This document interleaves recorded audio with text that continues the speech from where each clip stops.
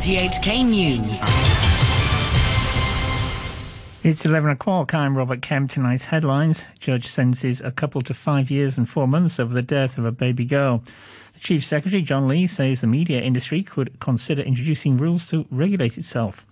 And the ICAC says it will deploy around 800 staff on LegCo election polling day next month. High Court judge has sentenced a couple to 5 years and 4 months in prison over the death of a baby girl they were asked to look after by the child's mother. Violet Wong has more. The girl was said to be healthy when her mother sent her to live with Aw Ching Man, 36, and her boyfriend Siu Kwok Wai, 33. 6 months later, she had died of head injuries at the age of 22 months. The court heard that the couple repeatedly hit her and forced her to sleep on a thin mattress, whatever the weather. Sometimes a metal dog lead was tied to her waist. She was malnourished at the time of her death. Aw and Siu, who have 4 children between them, pleaded guilty to ill treatment or negligence of a child in their custody. Sentencing, Judge Albert Wong said he needed to deter others, noting that the girl's fate was entirely in their hands. He adopted a starting point of 8 years and deducted 1/3 for their guilty pleas. He noted that the girl's older brother, who also stayed with the couple, was placed in foster care by the Social Welfare Department. He called on the authorities to consider how they could avoid such cases. The former chairwoman of the Committee on Children's Rights, Priscilla Loy, says the case highlights the need to have an inquiry system over child abuse fatalities. She says a thorough investigation would shed light on how the toddler was treated in the run-up to her death. We need to look into it, not only for the coroner's report to do this, but really to look at how the child has been taken care of through the 22 months. Whether there are other members, like, for example, Haley has 3 other siblings, I was told. What happened to them? Where are they at this present moment? Or previously and in the future, I think would be very important. If one child in the family has been applied for foster care, then I think the important question is, while you are investigating whether this child should be allocated, other children in the family must be taken seriously into consideration as well. So whether the involved personnel have done that or how they have come to a decision would need to be looked at seriously. Chief Secretary John Lee says the media industry could consider introducing rules to regulate itself against the spread of fake news as a possible alternative to new legislation. Wendy Wong reports. Appearing on the RTHK television show Overview Policy, Mr. Lee confirmed that the government was still studying ways to curb the spread of fake information. He said that the law protects freedom of information, but fake information that's destructive must be stopped. Of the measures we've seen so far, they can be grouped into 2. One is management, the other is criminalization. I personally would put management first in our consideration. Firstly, we should seek a balance point. It means under proper management, the problem can be put under control, while allowing the greatest freedom of information under the legal framework. We can ensure that when problems arise, they can be dealt with. He said the media industry should come up with a way to ensure its credibility and conduct meet society's expectations. He said the government will study further whether there's still a need to introduce laws if the industry has self-discipline and introduces regulations, as well as the management or punishment mechanism. Hong Kong today reported 3 imported COVID-19 cases involving arrivals from Pakistan and South Korea. Meanwhile, India has been banned from operating flights from New Delhi for 2 weeks after a passenger of one of its flights was confirmed to have COVID-19, while another passenger was found to have flouted infection control measures. And now the weather, it will be mainly cloudy, 1 or 2 light rain patches tomorrow morning. Minimum temperature will be about 21 degrees in the urban areas and a couple of degrees lower in the New Territories.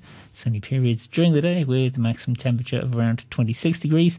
Moderate north to northeasterly winds, occasionally fresh offshore at first. The outlook, sunny periods in the following couple of days, and it will be warm during the day, becoming appreciably cooler with winds strengthening from the north next Monday. Morning temperatures falling to around 16 degrees next Tuesday and Wednesday. Temperatures currently 22 degrees and humidity 71%. You're tuned to RTHK. The time is 5 minutes past 11. The Independent Commission Against Corruption says it will deploy around 800 staff on LegCo election polling day next month. Francis Sitt has more. The ICAC says staff would be deployed at polling stations to deal with any inquiries or complaints and to conduct enforcement action should it be needed. They will also observe voting and ballot counting procedures while monitoring social media. The corruption watchdog again renewed its warnings against calls for people to boycott the polls or cast invalid ballots. Last week, it arrested 3 people for allegedly sharing an online message asking people to cast blank votes. The suspects, 2 men and a woman, have since been released on bail. An economic scholar says the resignation of the head of the American Chamber of Commerce should serve as a wake-up call for the SAR government. Tara Joseph is reportedly stepping down in connection with Hong Kong's quarantine rules. Timmy Sung reports.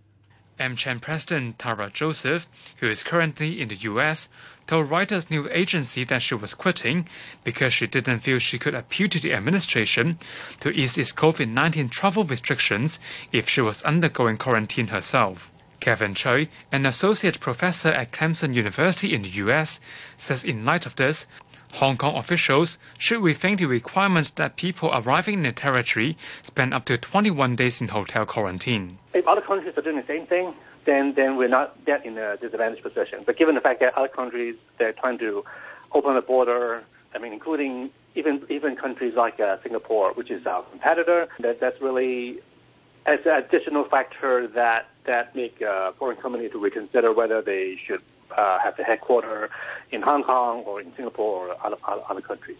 He says other places don't have such rigid quarantine requirements as Hong Kong, as long as travelers are vaccinated.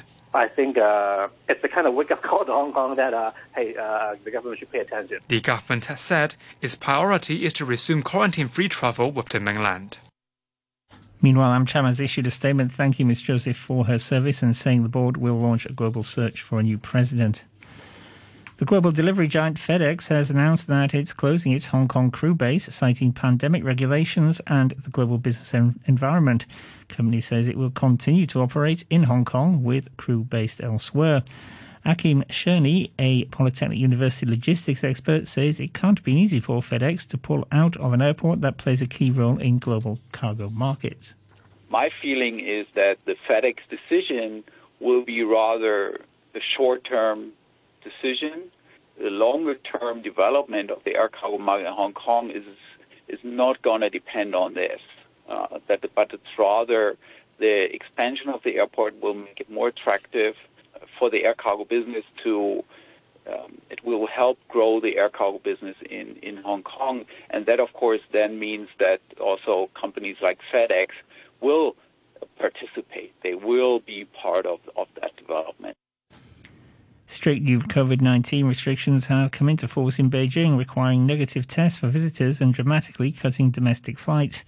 The move comes as the city gears up for the Winter Olympics in February, when thousands of international athletes are expected to descend on the capital. All visitors to the city must now show a negative COVID test result from the past 48 hours, while flights from high-risk areas within the country will be cancelled or limited to one a day at reduced capacity. More than 30,000 people working with cold chain imports in the city will also be tested every 3 days. China and the United States have agreed to ease restrictions on access for journalists from each other's countries. Wendy Wong reports. The official China Daily cited unidentified foreign ministry sources as saying that a consensus on journalist visas was reached before the virtual summit between President Xi Jinping and U.S. counterpart Joe Biden. Tensions between the world's top 2 economies spilled over into the media sector last year. Beijing had accused Washington of a political crackdown on mainland journalists after it sharply reduced the number of Chinese nationals allowed to work in the country and limited their authorized stay to 90 days. Beijing then expelled journalists from several U.S. newspapers and introduced new visa restrictions on some U.S. media companies. China Daily said under the latest deal, the United States and China will issue 1-year multiple entry visas to each other's journalists. The foreign reporters will also be allowed to travel in and out of the 2 countries freely as long as they comply to prevailing COVID protocols. A spokesperson for the U.S. State Department confirmed the easing of the restrictions and said Washington welcomes the progress. Officials in the Indian capital Delhi have temporarily shut down several coal-fired power plants. It's the latest attempt to control dangerous levels of air pollution. BBC's Rajini Vajanathan is in Delhi. The air we're breathing here is toxic. Readings are way above what's considered safe by the World Health Organization, as much as 10 times higher. As well as schools and colleges being shut, construction work's been banned in the city until next week, and some coal-fired power plants nearby have suspended operations. A number of factors are said to be behind the toxic smog: industrial and traffic emissions, fumes from fires as farmers burn crops to clear their fields for a new season, and smoke from post-Diwali fireworks. At least one person has died and several are missing in the Canadian province of British Columbia after heavy rainstorms caused extensive flooding and triggered mudslides. Emergency crews say they fear there may be more fatalities. The Canadian Prime Minister Justin Trudeau said it was very worrying. Thousands of people affected across the province by these extreme weather events. As a government, we've been liaising closely with the government of British Columbia, providing supports in any way we can, and we will continue to be there. We are there to help in any way, shape or form. BBC has discovered that the two suspects at the top of the US cyber criminal most wanted list are living freely and lavishly in Russia. BBC reporter found that Igor Turashev was running a business from Moscow's prestigious Federation Tower. Maxim Yakubets recently celebrated a wedding that cost $500,000. Both are subject to US sanctions, and there is a $5 million bounty for their arrest. Dr. Herbert Lin from Stanford University in California says it's no surprise the Kremlin has resisted calls to cooperate. There was a time, maybe 10 or 15 years ago, when the Russians and the United States did cooperate much more on cybercrime matters. But those days are past now. The Russian hackers are smart and talented and know their business very well. They are assets to Russia. The government can use them for their own purposes and so on. So you could easily understand how the Russian government might not be willing to have these people rot in an American jail. There have been angry exchanges in Britain's Parliament as the Prime Minister Boris Johnson was repeatedly asked to apologise in a dispute about MPs' second jobs. The opposition leader, Keir Starmer, criticised him for not saying sorry for trying to delay the suspension of a former cabinet minister who broke lobbying rules. He called the Prime Minister a coward, but later withdrew the remark.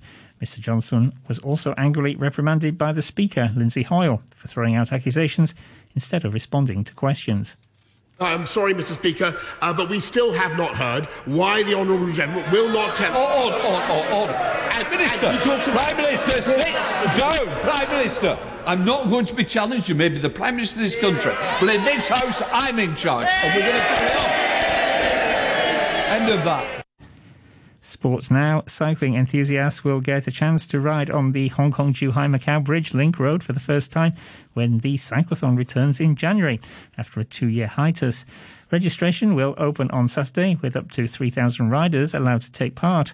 Mason Hung, General Manager of Event and Product Development at the Tourism Board, which organises the cyclothon, says he expects riders to snap up places quickly. We anticipate there will be more than 3,000 interested parties registered for this event. Based on our previous experience, every time when we have the event, the registration normally will be fully registered within half a day. So we anticipate this time will more or less the same. Meanwhile, Hong Kong's Cross Harbour swimming race is making a comeback on the 12th of next month, and all the participants have to be fully vaccinated. Francis Sitt reports. The popular event was suspended for 2 years due to the COVID-19 outbreak and the social unrest in 2019. For this year's competition, organizers have set a quota of 1,500 swimmers, and participants have to be fully vaccinated and get a negative test result within 48 hours before the event. Swimmers must also use the government's Leave Home Safe app, submit an online health declaration form, and have their temperature checked when they enter the venue, and will have to keep their mask on at any time when they are not in the water. Swimmers will also take a new route this year, starting at the Wan Chai Golden Bohemia Square Public Pier and ending at the Avenue of Stars in Tsim Sha Tsui. Registration is open till November the 22nd. Reminder of our top stories tonight. Judge sentences a couple to 5 years and 4 months over the death of a baby girl. Chief Secretary John Lee says the media industry could consider introducing rules to regulate itself And the ICAC says it will deploy around 800 staff on LegCo election polling day next month. And that's the news from RTHK. RTHK Radio 3.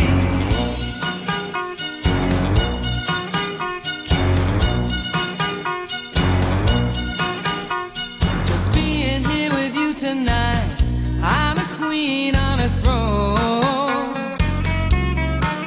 and every time I hold you tight, a palace is my home. Yeah, but will my kingdom turn to dust in the morning light? I am a queen for tonight, but will I have a king tomorrow?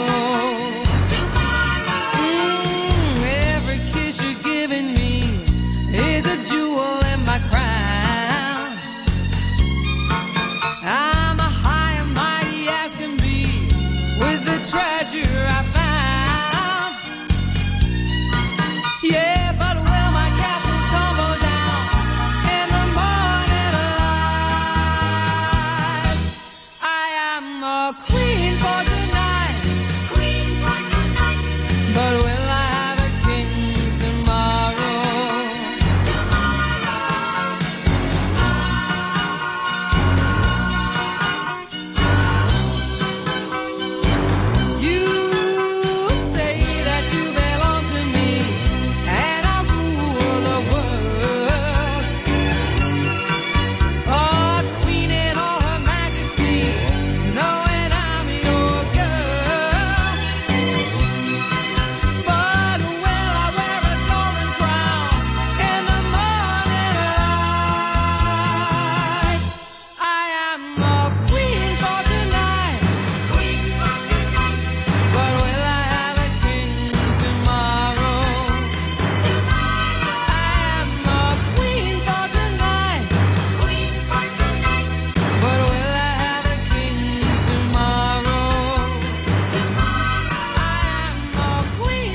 Shapiro, of course, and Queen for tonight, especially for Paul, who was good enough to get in touch prior to the news at 11. Here we are in our second hour this Wednesday night. We're caught in a trap.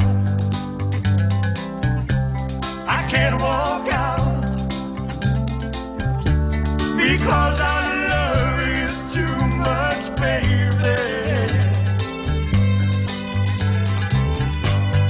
Why can't you see what you're doing to me when you don't believe a word I say?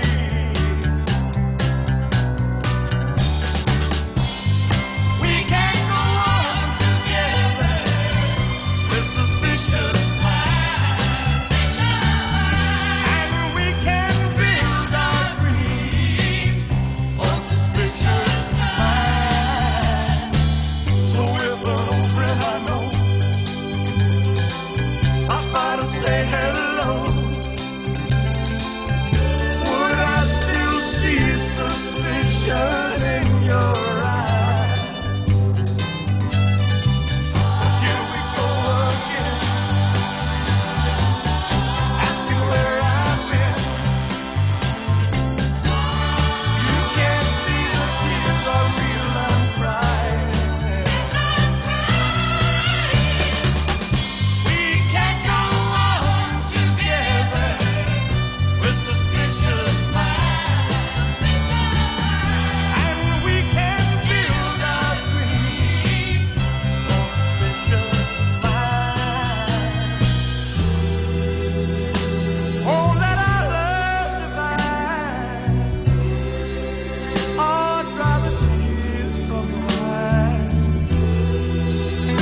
don't let a good